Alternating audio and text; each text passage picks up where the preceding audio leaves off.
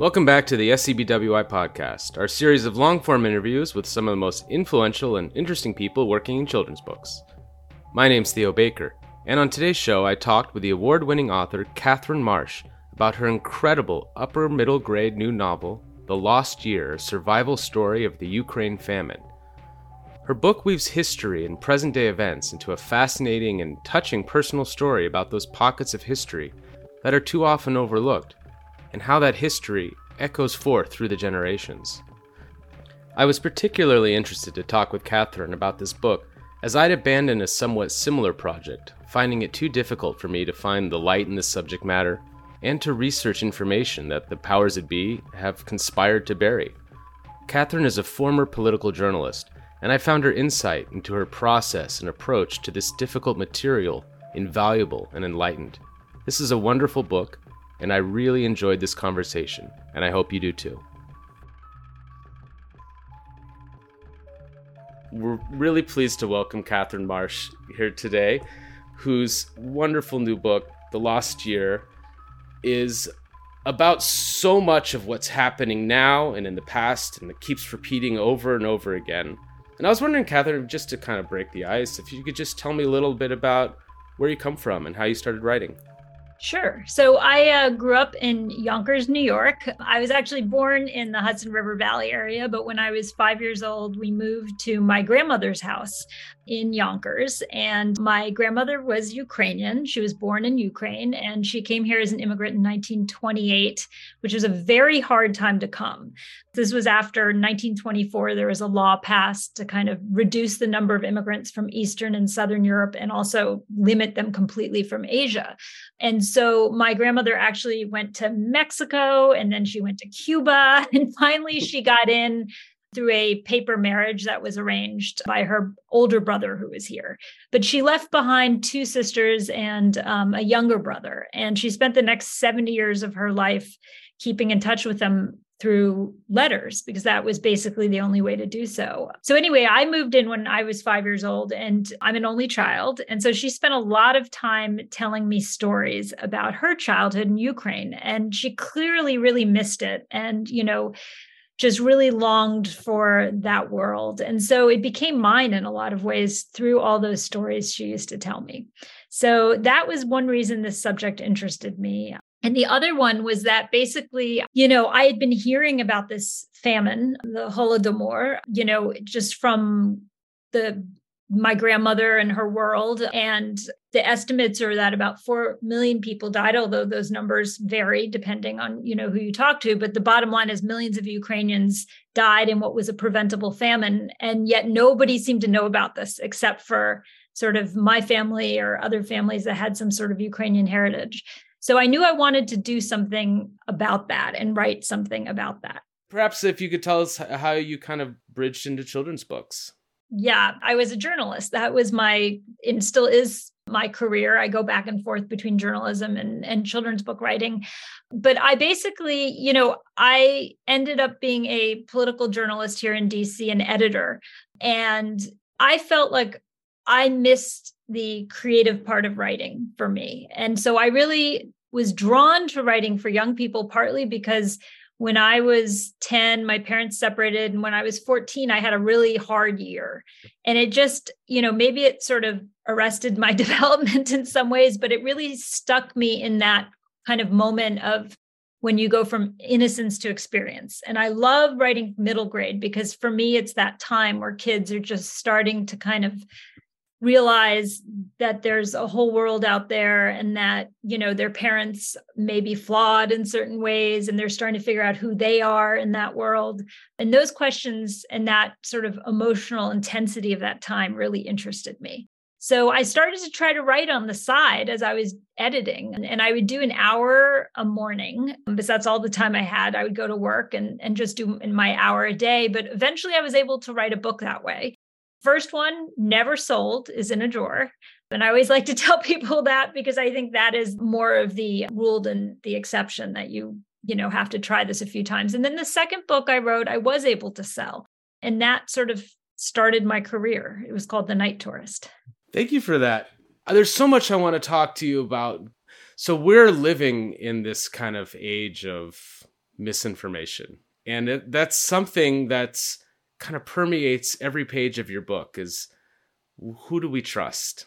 And I really do feel like this age of misinformation I can trace it back to like 2014 when Russia was sort of instigating in Ukraine and all of this Russian disinformation started coming out. And I feel like it's engulfed our political reality. With that in mind, just tell me about the time that you began this book. What drew you to this material and to interlace it with the pandemic, which was just is a giant web of who to trust? Yes, indeed. So I started the book before the February 2022 invasion by Russia. But as you mentioned and wisely pointed out, there have been, Russia and Ukraine in some ways have been in a war since 2014, when Russia went into Crimea. So I was drawn to this, though, as a journalist, largely, because that's my background. And I am interested in this question of disinformation. And I was thinking about what was going on in Russia and Ukraine, but I was also thinking about what was going on in this country and the amount of disinformation that was being spread, not only during the pandemic, but, also just it was becoming more and more part of our daily life. We can get into the politics of it. I'd be happy to do so, but I don't want to get political. But what I do want to say is that disinformation and misinformation became so mainstream in all of our lives. We were all grappling with it in some way or another. And so I was drawn to this period of the early 1930s in the Soviet Union because I felt that there were certain dangers that I wanted to have people think about, not only in regards to Russia and Ukraine, which I think there's a lot there, and we can talk about that in terms of those historical parallels. But I was writing that at a time where that wasn't as much in the forefront as it is today. But I was also thinking about the kind of us versus them thinking that we've kind of gotten into as a culture and a country, and, how that can be very dangerous, especially in the hands of somebody like a Stalin or a Putin who uses disinformation to kind of villainize certain people and to create a very kind of dangerous society. And so I felt that there were these parallels that I wanted to kind of write about with what happened in the early 1930s and what was happening, today.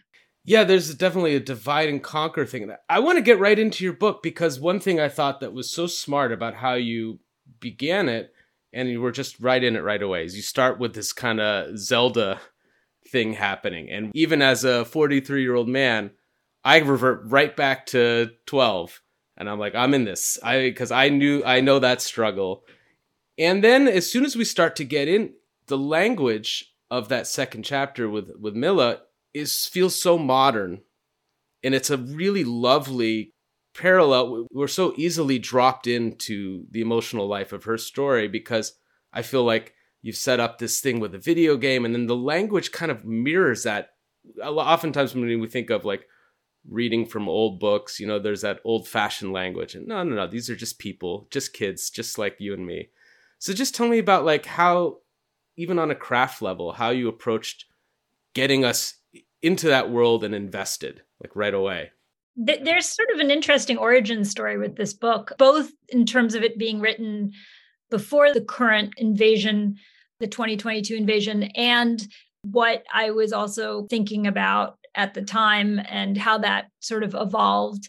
So your question basically is how I got into the characters. And I actually started the book with the character of Mila when I started to write the draft. And for those, just to inform everyone who Mila is, she is the daughter of a Ukrainian Communist Party official. And she has basically completely drunk the Kool-Aid. Her father is definitely a loyal communist, and she has had a very privileged life as a daughter of an elite. And so I heard her voice, like I sort of had a sense of her voice, and she is the character who more than any other has to go from innocence to experience.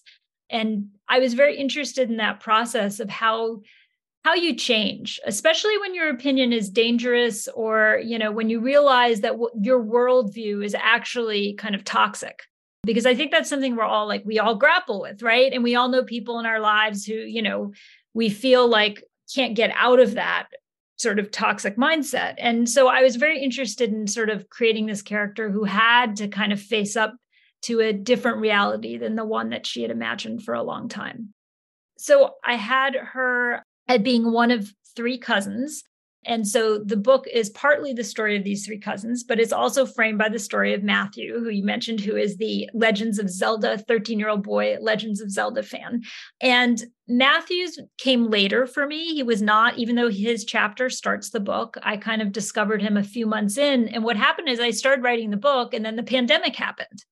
I was living that reality. My children were living that reality. I have a teen and a tween. So I was watching them go through this. And I realized how there is so much trauma during the pandemic, both in terms of, 1 million people dying and all the families of those people suffering. But even for people who didn't lose anyone, there is incredible disruption and distress. And for kids, it was kind of this has never happened in my lifetime event, even for many adults. But I think for kids, it was just so traumatic in a lot of ways. So I felt like one of the things I wanted to do in connecting these two pieces of history was not only to show the sort of dangers of disinformation and us versus them thinking, but also to show how we get through trauma, how we kind of can use stories to both record it accurately in oral history, and we can also use stories to create the types of connections that help us emotionally see ourselves as not exceptional, but as part of human experience. And I think it's very dangerous too when people see something as incredibly exceptional, like the pandemic. It was exceptional in our lifetime, but there have been lots of periods of incredible darkness and trauma in human experience. And so I wanted to sort of give kids a way to see that people have gotten through that before. Even though these are apples and oranges, I don't want to say they're the same thing, the pandemic and the Ukrainian famine, but they're both incredibly frightening and dark periods that people have had to learn to remember accurately and to, process emotionally. As we mentioned before we started talking, I had some experience writing about this, an episode in history that's lateral to what you described, the Russian wild kids, the Soviet wild kids. And what I found what was impossible was to find good primary source information, because this happened in the Soviet Union, and the Soviet Union was a master of propaganda and a master of hiding history that they found didn't support their worldview. Tell me about the research process and getting to that human element of lived experience through something so big that even not many people know about. Yeah, that's a great question, because it is difficult, and it's become more difficult to do research in I was about to say the Soviet Union, but Russia, in the last year or so. But I was kind of lucky in that there has been an effort, particularly since the fall of the Soviet Union, to interview people and to acquire that history. Some people were interviewed in the 1980s. There is a U.S. congressional committee that looked into the Ukrainian famine, and they found a lot of survivors and they interviewed them. And so some of those oral histories were very helpful to me. There are academics who since 1992 have been sort of more free to kind of delve into this. And I think particularly in Ukraine, because this history informed so much, it was something that so many people suffered through and then weren't allowed to talk about. And the way the history, existed was basically through stories being handed down. And I have family that are still in Ukraine. And I was able to also kind of interview a cousin who was able to share his grandmother's experience, what she remembered. And so there are a lot of things like that I felt like, talking to people who, we have a cousin here in America who passed away a few years ago, but who also was able to share stories. And so I kind of used some of my journalism tools in terms of interviewing people. I also worked with several historians who specialize in this, one in particular who is excellent, who's Ukrainian and teaches at Cambridge. And she was able to She does a lot of work on perpetrators of the famine. And so she was very helpful in terms of her research and, being able to use that. So I feel like it's something that more and more people are writing about, and there are these oral histories to find. What there isn't so much are actual records. For example, in the village where my family comes from, I had my cousin go there to the local library archive place and look for anything. And there was nothing to be found about this, which is pretty incredible. But I do think that's beginning to change. So that helped in terms of the research process. And this is kind of a craft question, but okay, you go out and you start acquiring mountains of information. And how do you start thinking about synthesizing this information into fiction? I know as someone who gets really into research, it can be overwhelming and you want to put everything in it. And you're also looking for those little details that illuminate the entire world that we can no longer experience. That's right. And it is very hard. And I try to be very conscious of that, because I feel that when historical fiction isn't done well, you feel like somebody is just like power hosing you with details that aren't necessarily always relevant. And so what I try to do is I really start with the emotional stories of the characters. And if it doesn't track back, I find all sorts of great things, right? You get very excited as a researcher, you find some detail, but if it doesn't give you a way to illuminate your character or to, relate to your character, you have to let go of it. So there is a lot that I didn't use because it wasn't going to sort of serve those characters. And for me, fiction always has to be really character driven. If you can't create that emotional connection with the reader through a character, you're not going to create it just by giving them facts. Are you trying to know the subject and then you can kind of write about it a bit freely? Or I know I've talked to a lot of people who will about historical fiction, and oftentimes they'll say, I'll learn this information and I'll condense it to a couple things and then just trust that I know it. It's in the blood somehow. Because you, especially in your, historical passages, you're really recreating not just the sensory details of this world admirably, I have to say, but also the political landscape and the political worldviews and how these are all in conflict. I'm just curious about what level of kind of information while you're just drafting and trying to come up with a story people find interesting and that a kid will read, for goodness sakes, how you kind of keep that material on your fingertips. These are really tough things. And I have a couple of answers to that. On one level, I always remember I am not writing this as a pure historian, right? I'm not a historian. I'm a fiction writer, which means I'm also going to shape the material, toward the story I want to tell. And in this case, I have a lot of background in the area. So I actually, and with the Soviet Union, and this is a kind of fun fact, but I actually, when I was 15 years old, I went on what was known at that point in the Cold War as a peace exchange to a Soviet youth camp, a very famous one in Crimea. And I spent 5 weeks there, and I got to see so they were still doing some of the things that are, very nationalistic and propaganda and things like that. Some of this is lived experience for me, and then I went back a year later and I studied in Moscow. That was right before the end of the Soviet Union. It was actually the last 3 months that it was a country. Wow. And I was able to travel around then as well. And I speak Russian, basically, it used to be a lot better than it is now. And I've been learning some Ukrainian. And I feel like some of the kind of what I was trying to bring to this book was also experience, and also my mother's story, because she grew up in East New York, Brooklyn, which is where one of the characters in the book grew up, and in a household that was both Russian and Ukrainian culturally. And in many ways, it was a culture that I think is more difficult for people today to understand. But, her father is born in Belarus in the Russian Empire. Her mother is born in Ukraine. And so there is both a Russian and a Ukrainian sensibility. So all of these things kind of informed also how I wrote the book. The research I felt I did was to fill in a lot of these pieces that I didn't know in terms of, specifics One of my favorite bits of historical information in the book is when we meet Mila, she has just received what she thinks is a party invitation and turns out to be a envelope that has lice in it. And I had seen this detail in a story, I can't remember now which historical source it was, but in one of my actual historical oral history sources, somebody had mentioned this. And I talked to a couple of historians and they're like, well, maybe that happened, maybe that didn't. It's a little, but that the idea was that people who were angry at the communists would send lice in an envelope, hoping that they would get bit and get typhus.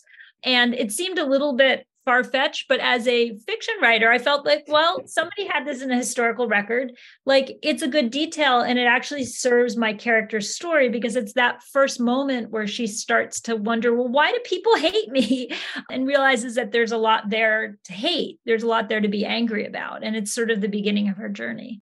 So that's kind of an example of how I use a historical detail like that. And again, like the other thing with this book is because it's so personal and it's based on, inspired by, I should say, family history. This exact story certainly did not happen to my family, but I'm telling a story that's also somewhat specific to my experience. And I have a very mixed background in terms of everyone in my family is from this general area, but they have different mixes. I mean, where we have different religious mixes, we have different mixes in terms of our, country relationships. And there's a lot of difficult history in this area, really difficult history. I mean, especially when you talk about the bloodlands, which are those areas that are the borders of Poland, Russia, Ukraine, those countries. There is just difficult history.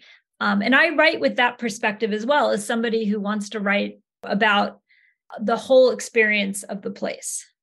Yeah, well, it's difficult history, and it's also confusing history. And this is something your book does wonderfully, is, this area is like, my God, it's like, after the Russian Empire fell and you're trying to track all the Goths and the Visigoths, and you're like, well, I don't know. It's hard to track this history because it is so confused. And because there's so many competing narratives. There's folk history, there's the myths, there's the myths that are, like you say, the Baba Yaga stories, which are trying to be stamped out by the Soviets, and you have the religion. And so you present history, this very confusing history, and for even like a grown-up like me, but you present it in a way that it's clear in its ambiguity. I don't want to be ambiguous about certain parts of it. And I think like it's really important to understand that the famine was man-made, that Stalin certainly wanted to kind of stamp out Ukrainian nationalism because he saw this as a threat, and that there are these incredible historical parallels with today, with the way that Putin is acting. And I also feel that, for a long time, the Soviet Union, the Russian Empire have created a kind of a sense that where a lot of Westerners still see the world through the lens of history that they've kind of pushed. And there's a lot of different stories there, as we mentioned, not just from Ukrainians, but from all types of people who had their stories subsumed into the Russian Empire, into the Soviet Union. What I wanted to do with this book is just show one such story that had been erased. And so at the same time, I wanted to write a book in which, and I try to do this with all my books for kids, in which villains are complicated. And that's really important to me, even if it's not sort of the moment maybe to do that all the time. But I think it makes for more interesting discussions. There are ways in which the Soviet Union, we talk about it as a singularly bad thing, and it is in most ways, but there are ways in which it actually improved people's lives. And I think it's important to be balanced about that. For example, it educated women. Jews had somewhat more opportunities, and then that sort of became also problematic. I feel like we need to look at this as historically and not just emotionally. So that was what I was trying to do as well. Absolutely. And I know from reading about this time, is that there was, at least in the beginning, there was huge optimism that this could be a complete break, a glorious break from the impression of the past. And so many, a ton of the intelligentsia bought in. And one thing that you mentioned earlier is, Mila having to learn that, like, what she thinks is true, this is incorrect. And that's something that is so terrifying to me just as a person right now. I am in doubt often about what's true. I mean, and I see, like, my children, my 10-year-old, like, every now and then she skirts around onto TikTok, and I kind of heard her repeating almost some, like, Russian propaganda the other day about the war in Ukraine. And how do you approach children characters who are trying to figure out what's true? What's their ground for you as a writer? What's their touchstone that you try to give them so they can know what's moral, what's correct? What do I follow?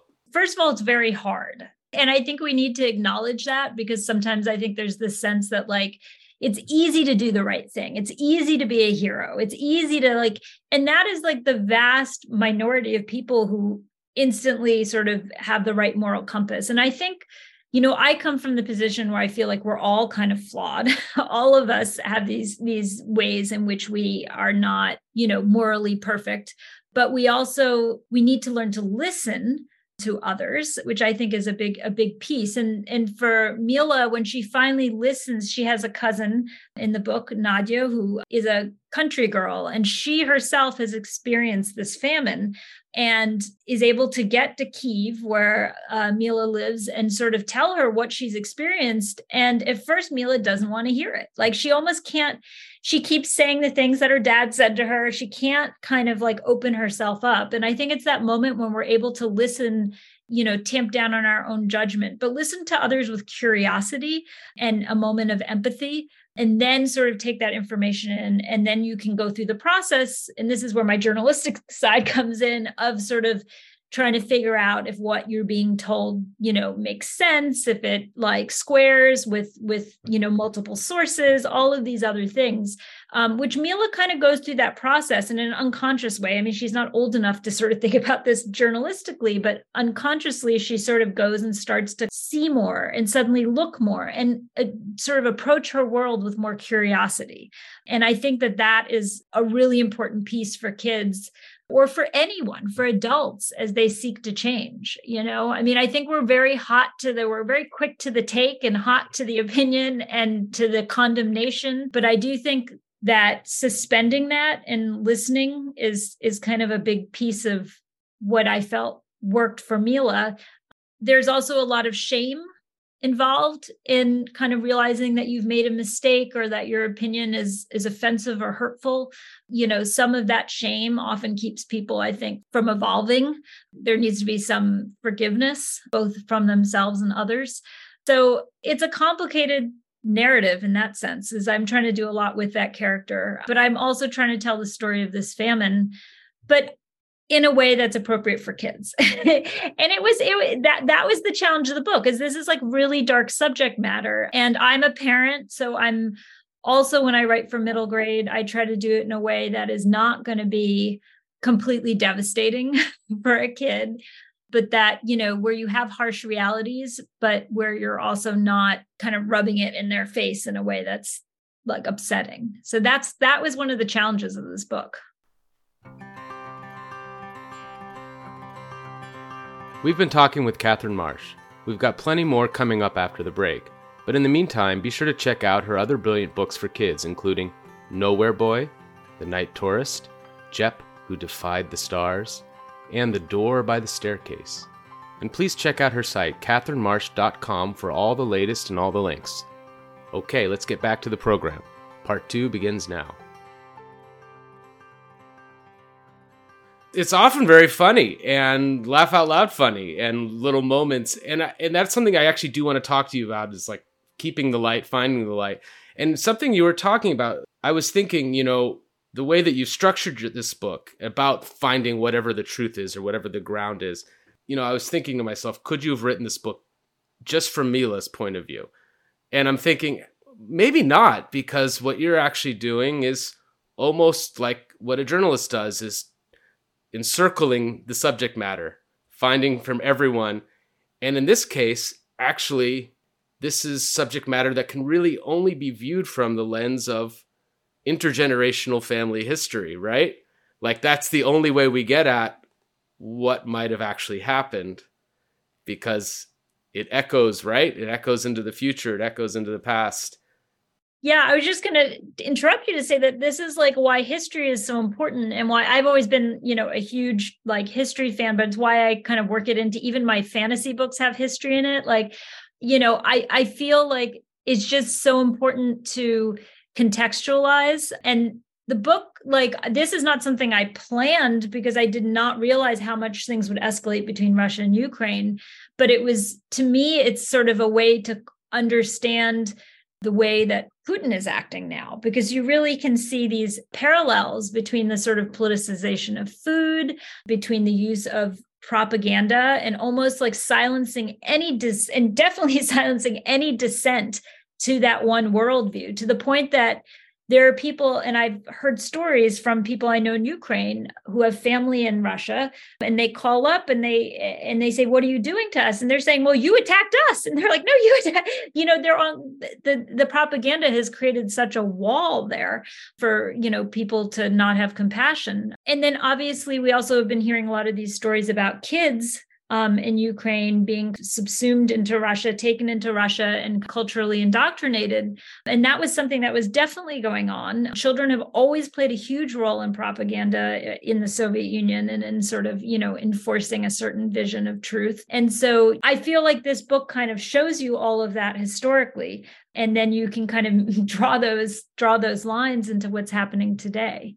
So that was another piece that I felt like I didn't even totally anticipate, but sort of became relevant. Absolutely. I mean, it's crazy. We talked to, do you know the writer Ruta Sepetys? We talked to her about a year ago on the eve of the invasion, like a day before it happened. And we were just kind of like, oh my God, it's repeating again. And I wanted to ask you, you're doing a lot of heavy lifting with this book, with all the different storylines, one flowing into the next, the cousins, the revealed identities. And okay, that's a lot to keep straight. It just, even if you don't have the historical stuff to weave in, even if it's just pure fantasy or pure whatever. Right. Matthew is my like sort of the character that in some ways is a proxy for the reader. And when I talk to young people about this book, I don't talk about it the way we're talking about it. Okay. I talk about it in this way. I say Matthew's stuck home during COVID. His great grandmother moves in. He finds a weird old picture, shows it to his grandma and her stuff, and she goes crazy, bursts out crying, and is like so upset. And he decides he's going to figure out what the heck is going on.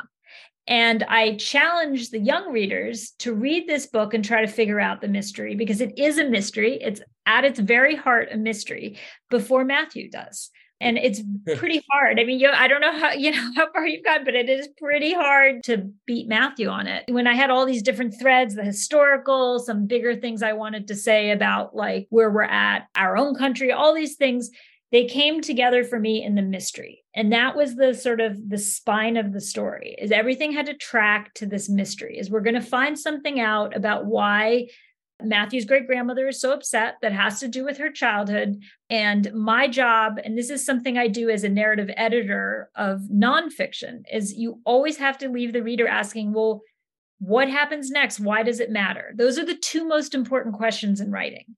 And so as people read this, my hope is that kids will say, well, so wait a second. Okay, so now we're hearing this person's story, and like, but what happened? Like, what happened to Matthew's grandmother? Why is she so upset? Because something happened to one of her cousins, but what?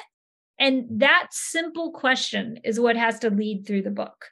And then all the other stuff is just, that's my job to build in. But if I haven't put in that like central question, that central question is what drives the reader. It's not, otherwise you have to have a lot of interest in this kind of stuff, which you obviously do and I do as scholars and people who are interested in, the Soviet Union and the, countries that are now there. But that's not, the way to necessarily pull in a kid. Yeah, well, and because the chapters are on the shorter side, usually I can get through them in about like 5 to 7 minutes, and most of them kind of ask a question at the end or leave something hanging. And just purely from a craft point of view, like, how do you kind of balance that narrative propulsion as you're drafting, as you're revising, dealing with all of these different threads? One of the reasons I think it's very tough is because our reading, the way kids read and adults as well, has changed. I think that there's a faster pace. If you look back at some of the books that you might have read as a kid, you realize and try to read them to your own kids. I've had this experience where they're like, oh God, this is so slow. When's something going to happen? So I think we've primed kids and ourselves through and even the pace of movies, obviously screen use, all these things have made our metabolism much faster as needing action, needing something to happen. So it is a difficult and delicate balance, because I do feel that sometimes we rush too much and we maybe give kids the adrenaline ride they want, but we're not really doing justice to the writing. And writing still matters an enormous amount to me. And I mean, this is the kind of book that you read, hopefully as a kid, to kind of challenge yourself. There are other books that you read just to with dinner. that are more, dessert, right? And I wanted this to be a book where a kid would think about it years later and still be thinking about it and still be grappling with these same questions, That's something that I do struggle with. And I struggle with it also because I'm never sure how much I'm in sync as kids themselves change. I do have kids, which helps.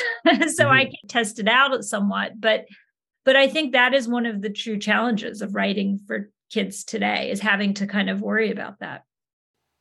Well, and I really appreciate in your book that I think you're really staying true to that old school storytelling where you're setting the scene properly. As fast paced as the narrative is, we also have that slower form of thinking happening as you're reading, where you're setting the scene, you're introducing complex furniture to this world. And I often worry about being too fast-paced for kids. My God, we all need to slow down and enjoy that book space where we can be reflective, where we can ask ourselves questions while we're reading it. Do I believe this? Is this true? Do I like this? Does this make me think of something else, right? That kind of reflective space that we get as readers, and which I hope to God kids are building for themselves.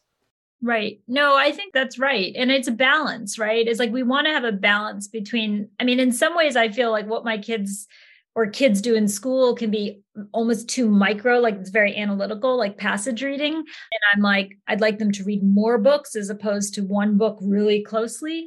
But on the other hand, I do agree that you want kids to be able to find some sort of mental rest in books and rejuvenation in a way that you wouldn't find from, playing Zelda, although Zelda's in my book because I love, that one of the things I do in the book, which I feel also strongly about, is not being a snob about books and saying books are the only way kids can learn stories. Is, Matthew has this lesson from his dad where they talk about, he tries to write up his great-grandmother's story once he learns it, and it struggles and has a really hard time.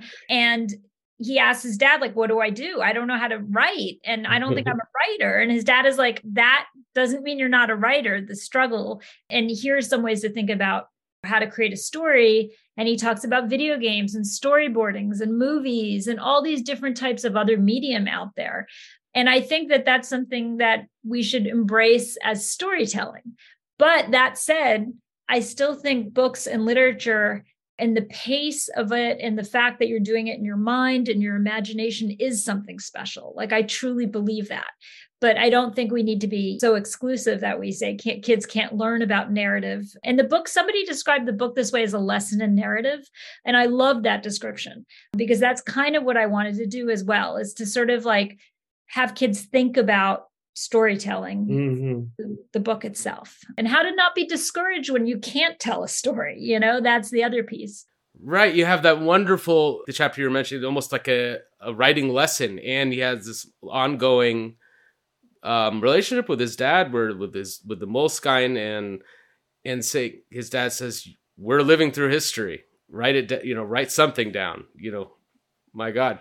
And I think there's a wonderful power, right, that comes from that.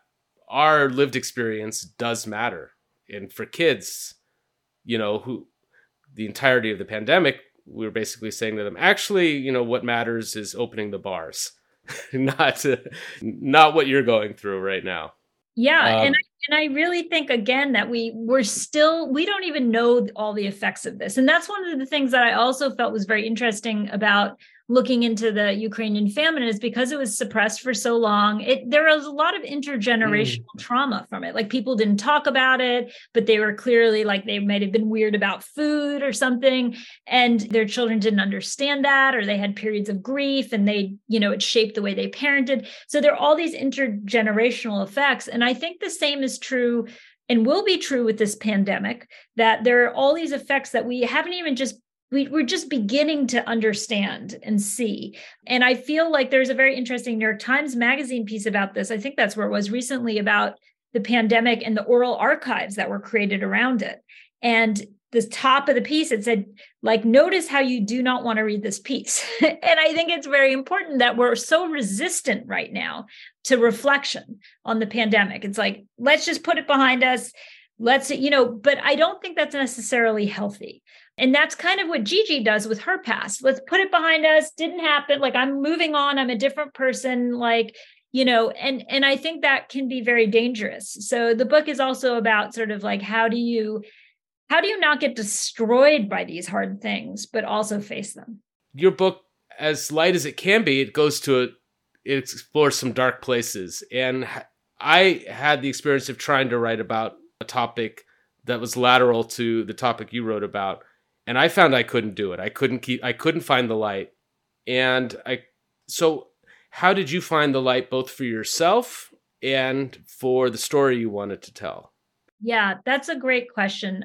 So I would say that I found the light for myself by this idea of giving this history more recognition in the world. The story is also about, we focused a lot on Mila, but we haven't focused at all on Helen, who is the cousin who grows up in East New York, Brooklyn. And Helen is somebody who, in that part of the book, is really about how it feels to be an immigrant too. Mm-hmm. And she very much feels like she doesn't have a voice and that she is a nobody. And she decides to challenge when she hears the reporting of the New York Times reporter, Walter Durante, who infamously reported during the famine that people were hungry but not starving because he was just relying on the Soviet official narrative. Oh, I've read that one. Yeah. And then he just attacked all the people who, there were some brave people who went in and tried to and talked to people in Ukraine and discovered they were indeed dying. And he tried to discredit them, particularly Gareth Jones, the Welsh political advisor. But my point being that Helen decides that when she hears that this famine is not going on according to Walter Durante, but she has family members who have managed to get her letters that say it is going on and that people are dying, she sort of learns to stand up for herself and have a voice. That was another piece that was, I felt, a very hopeful piece, because it's also about the people who are either the victims or those who support the victims, and about the importance of them finding a way to tell their stories. And I think that is something that is also relevant right now with Ukraine, and that for a long time, Ukraine's history has been kind of subsumed into Russia's. And now there's more of an effort to make sure people understand that they have their own story, that there's their history and their literature and all of these things.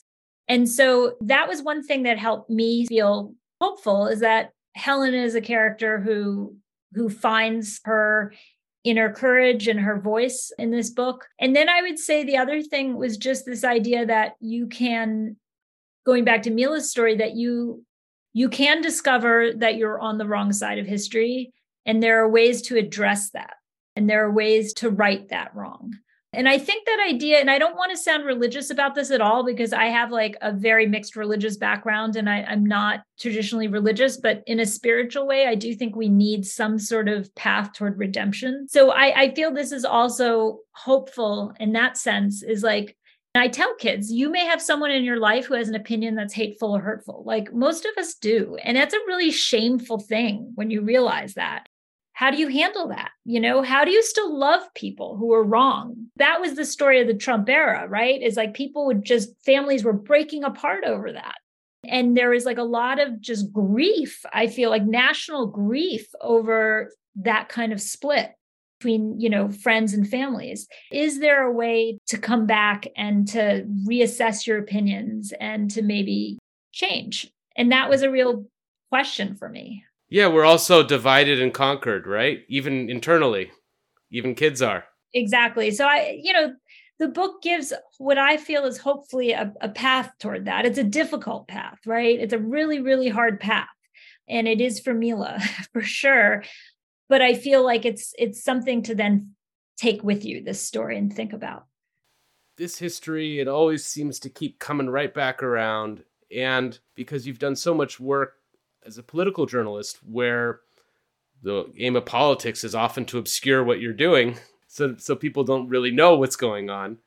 How do we've been in an age where that's become more deliberate and on the surface is, let's hide, let's obscure, let's confuse. How as kids should they start to think about that?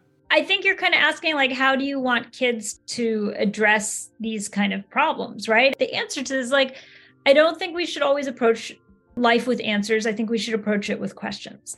And hopefully this book, because I don't want to ever preach to kids. Like, I don't think kids like that. I don't want to do that. I hope that this book allows them to question and to come up with interesting questions that bring them to a kind of deeper understanding of these issues.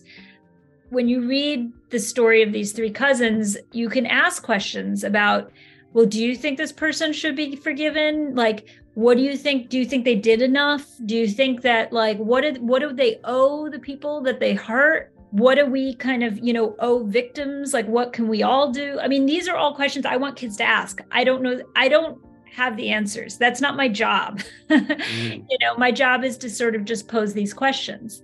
That's sort of what I hope to do writing books for this age. I mean, I think that that's what they need to be encouraged to do.